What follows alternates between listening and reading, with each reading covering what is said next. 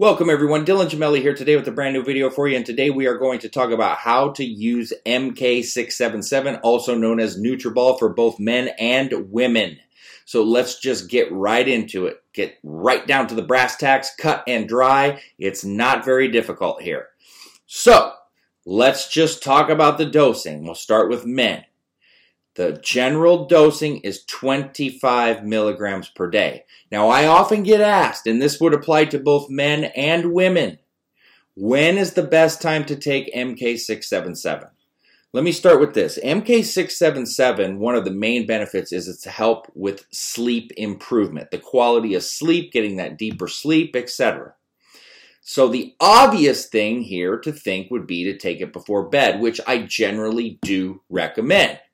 Now, anytime that I discuss anything, even if it was just one person that experienced some sort of side effect, I have got to tell you, okay? That's called credibility and that's called being honest.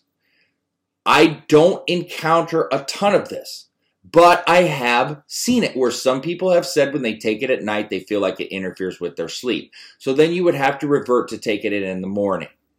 One of the things that I don't like about taking it in the morning is that if you're one of those people that gets the lethargy side effect, which does not last more than a month or two, then it could make you feel pretty tired during the day. Also, some people will get an uncontrollable hunger on it the first 3 to 4 weeks. Some people, that's the main reason they're using it.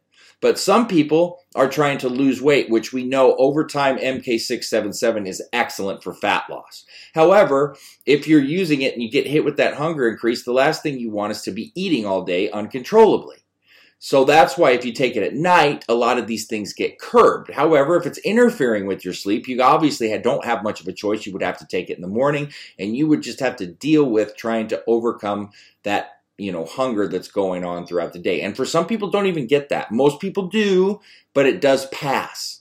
All right. So generally speaking, I would say 25 milligrams per day, once a day, because the half-life is long enough where you only need to dose it once a day, somewhere in the evening.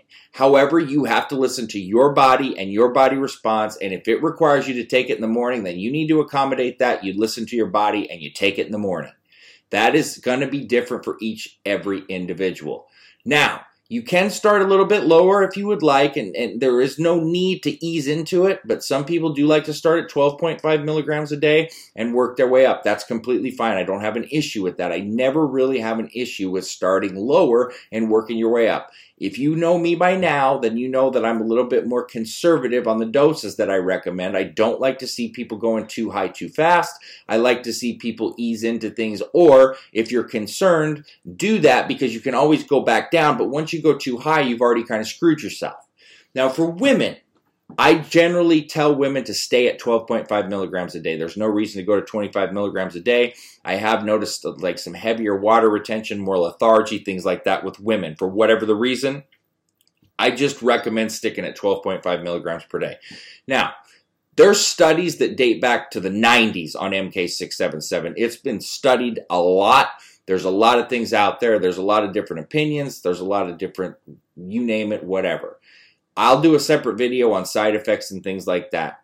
If you go back and look at studies, it will show you that the most efficient way to get the most out of this, and it's very similar to HGH, to me it's the closest thing that you can get to HGH, is running it at least 6 months. Now, the studies will show you that ranging at the 6 months and then to the year of use, that like the fat loss, for example, was very significant once you got into that year time frame.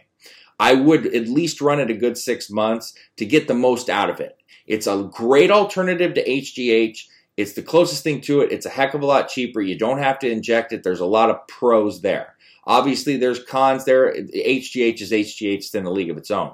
But if you want the next closest thing to it with a more easier dosing protocol and a lack of side effects and a lower cost, you go with MK677. All right? It's the next best thing. But that's it. I mean, it's pretty cut and dry. There's not this big formula and figure out your dosing and things of that nature. One thing I will tell you is MK677 is often faked or it's cut with MK2866 because it's a lot more expensive when you're buying raw materials for it than most any other SARM-related product. So keep that in mind. Just make sure that you know that you're getting the right quality with trusted sources. So please subscribe to the channel, hit that like button, enable the notifications, all of that, please. That helps the channel to grow, that helps the algorithm, and that gets us out there, which allows me to do more videos. And you can email me, Dylan@isarms.com, with questions and comments. Stay tuned for plenty more to come. Dylan Gemelli, signing off.